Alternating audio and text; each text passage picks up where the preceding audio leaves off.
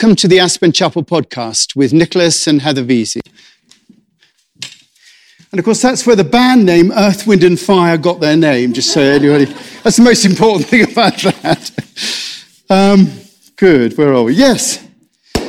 Well, last week, in our Advent, we had Advent Sunday last week, and last week we looked at the idea of hope and how if we see the meaning of hope, this is what I was talking about last week, the meaning of hope as trust in the love that's at the center of us. We think of hope as being in the future, but I talked last week about the hope is really trust in that love that's at the center of us. Then we've got something we can always rely on. There is hope there, always.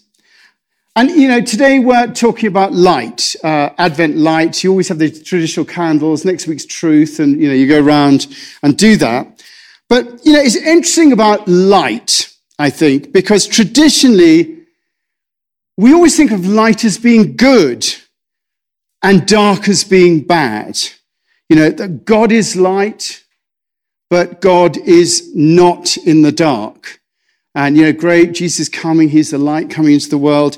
But in reality, and I put that yin and yang symbol on your service sheet, God is both in the light and the darkness.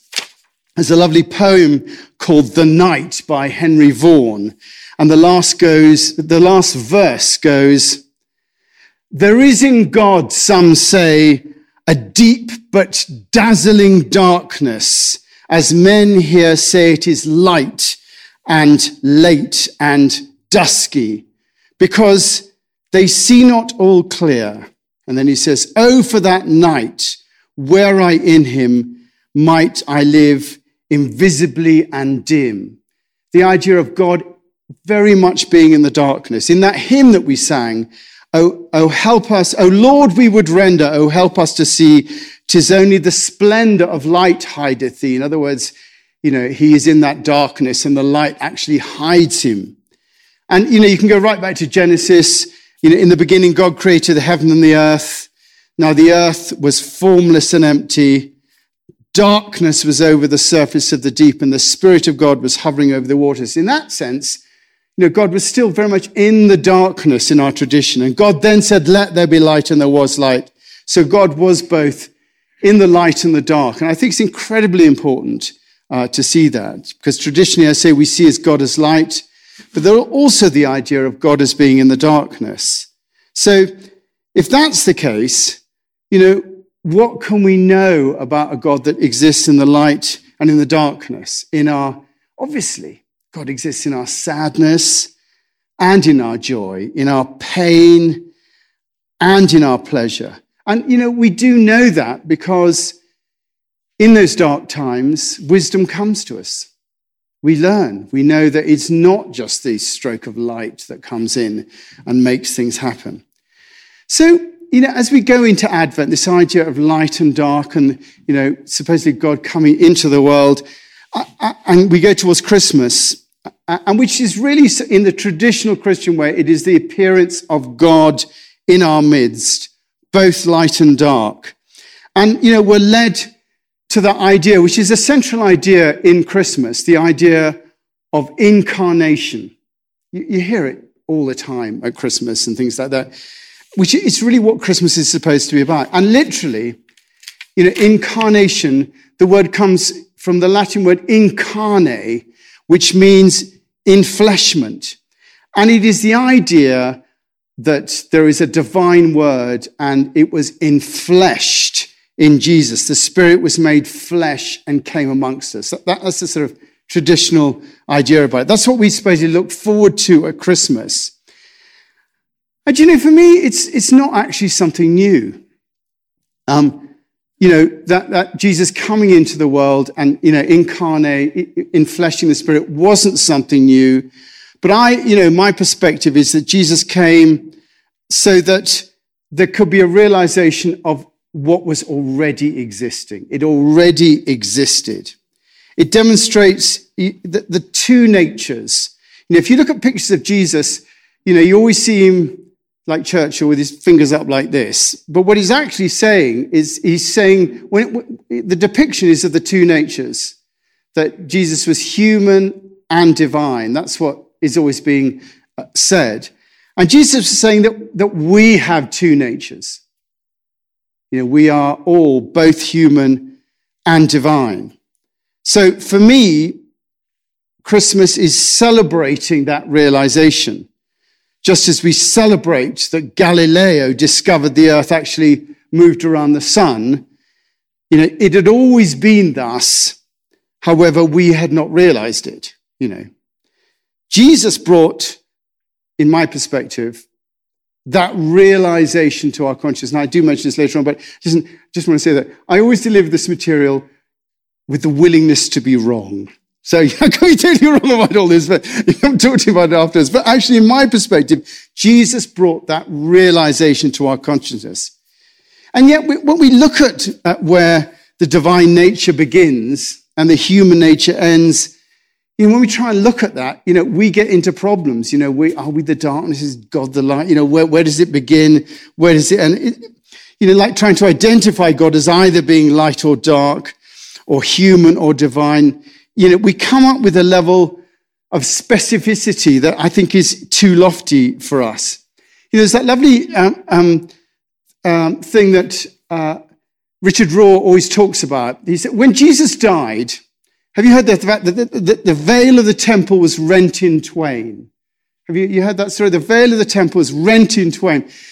Now, the veil of the temple represented the separation between that which was sacred, which was in the temple, and that which was profane, which is what was outside the temple. So in the old days, you had the idea of something was sacred and something was profane. And actually, the word profane comes from the Latin word profanum, which means outside the temple.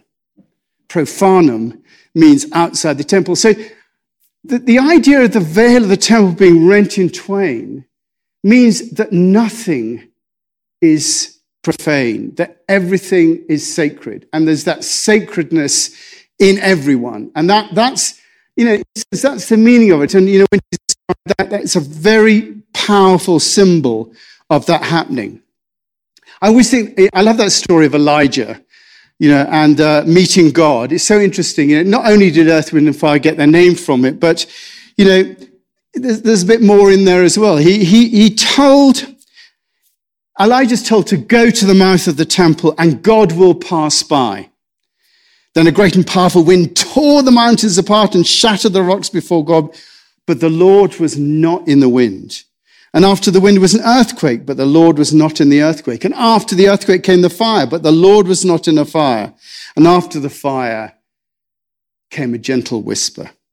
Then Elijah heard it. He pulled his cloak over his face and went out and stood at the mouth of the cave. God was not in the manifestations, not in the wind, not in the darkness, not in the earthquake, not in the fire, but in the still small voice that actually was within him. And in trying to place a finger on where God is, we have to start to look at, where does that appear? How do we put our finger on where God is? And if you look at those, Hindu scriptures, they always say, neti, neti, and the Sanskrit for that means not this, not that, neither this nor that. And you read a lot in the Hindu scriptures, also the Buddhist scripture, of what it is not. And the Elijah story is the same thing. It's not in the earth. It's not in the wind. It's not in the fire.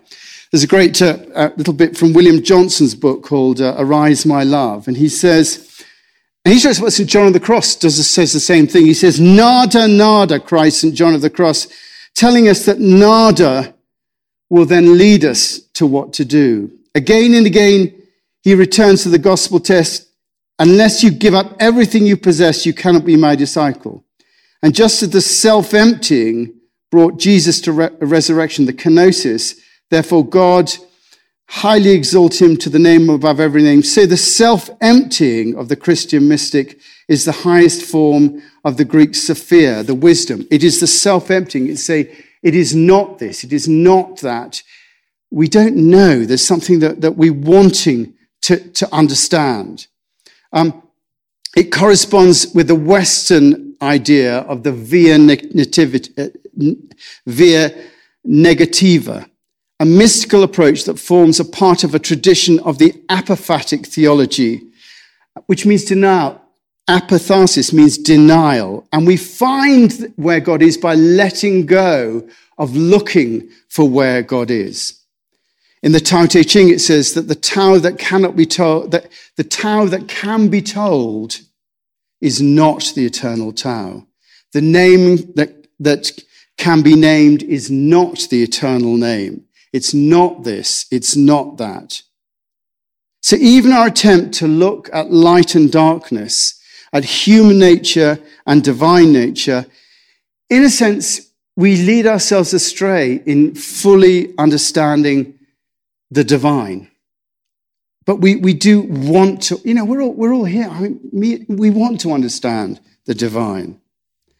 And I think that wanting to understand is the key. And what I'm trying to do here is just where do you put your finger on this?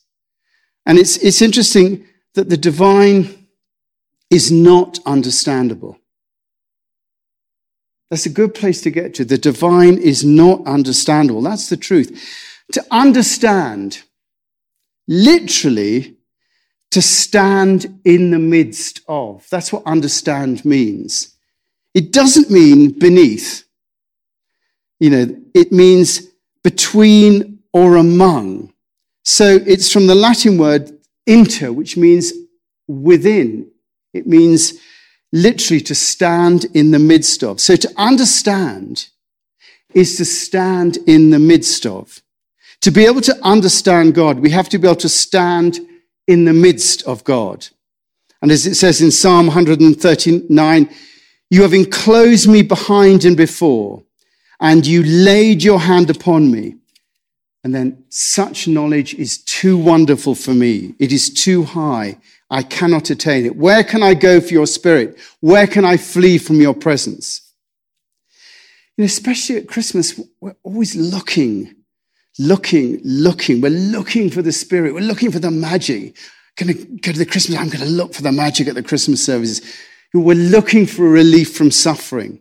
We're looking in darkness. We're looking in light. And often we're just not willing to accept that this knowledge is too lofty for us. And it's a difficult one because we do always want to know. We always want to be sure. Many aspects of religions are built on the concept of surety, of being right, of knowing that you are saved and that you will not be, going to hell or whatever it is. Few offer not knowing. Well, actually they do, but those parts are not obviously pushed. The idea that we talk here with the willingness to be wrong. There is the cloud of unknowing in Christianity, and that idea is actually in other religions too, but it's not popular because we want to know. So if we cannot know, if we are unable to stand in the midst of the divine, as we search for this at Christmas, what can we know? How can we be? And that's the point that we have to, I think, withdraw into ourselves. We have to netty, not this, not that, not to look out and try and name. The tower that can be named is not the eternal tower.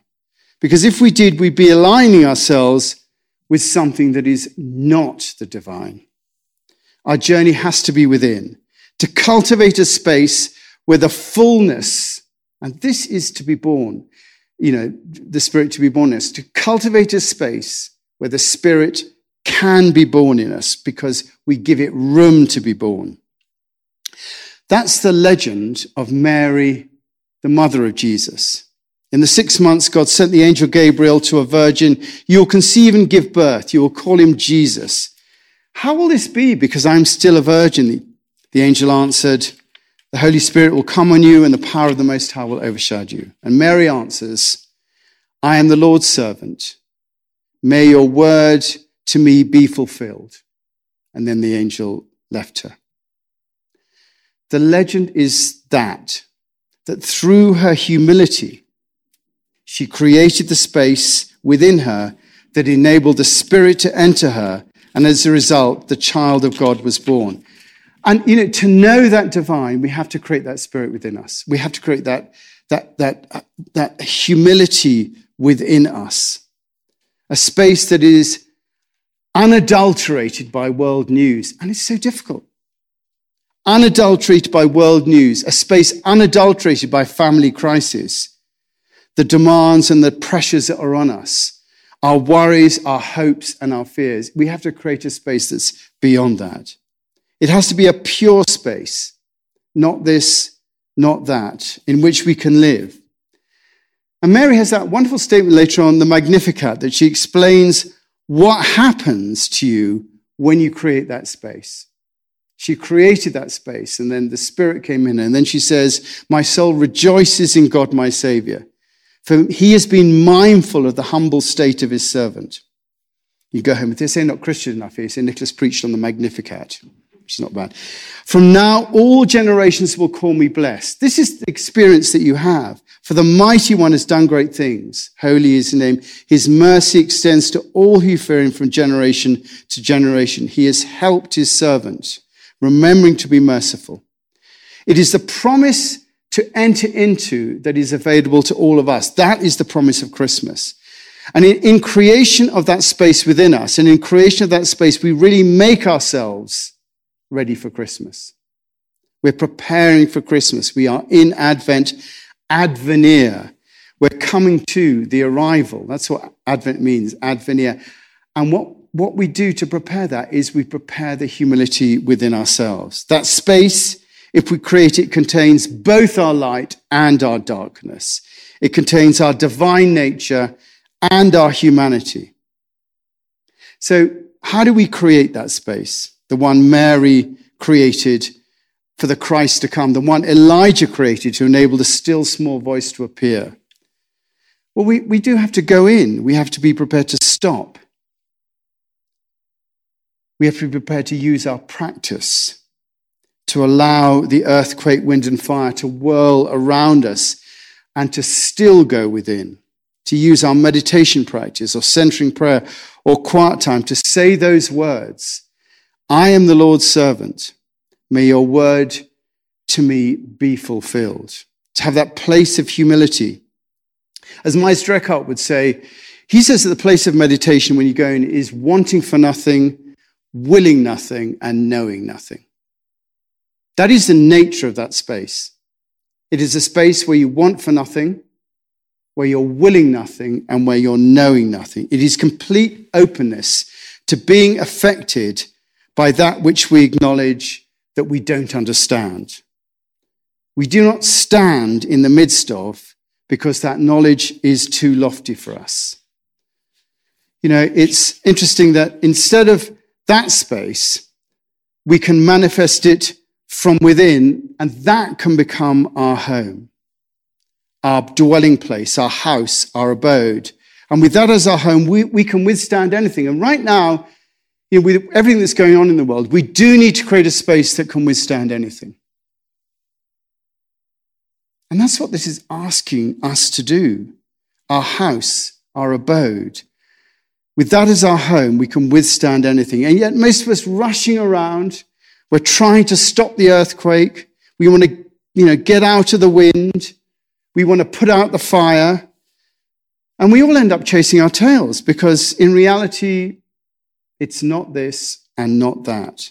We're not chasing the essence of life. We're chasing the phantoms that whirl around us. To truly connect, to hear the still small voice, which, let's face it, is really what we want to hear, we have to go within to create and abide in a home that is made of the essence of life, the womb of creativity that will give birth to the divine that's within us. And his name shall be great, and he shall be called the child of the Most High. You can hear it in that really famous reading. The people that walked in darkness have seen a great light. On those living in the shadow of death, a light has dawned. This is the home within. For unto us a child is born, a son is given, and the government will be on his shoulders, and he'll be called Wonderful Counselor, Mighty God, the Everlasting Father, the Prince of Peace. Of the increase of his government and peace there will be no end. The zeal of the Lord Almighty will accomplish this. It is that space within that we create that allows the Spirit to come in. That is the promise that is given to us in all troubled times. And it is incumbent upon us to create that child within us by creating that space, that home within us. I'm just going to end with that wonderful quote from Meister Eckhart. He says, "What good is it to me if the Son of God is born to Mary 1,400 years ago?" He was 14th century, we'd say 2,000 years ago. "What good is it to me if the Son of God is born to Mary 2,000 years ago, but is not born in my person, in my culture, and in my time?" You'll be relieved here, I've finished. So we're going to have some music. What are you going to play for us, Kathy, or sing to us? I'm going to be singing Breath of Heaven, also known as Mary's Song. Great, thank you. Thanks for listening. If you feel moved to make a donation to the chapel, please go to aspenchapel.org.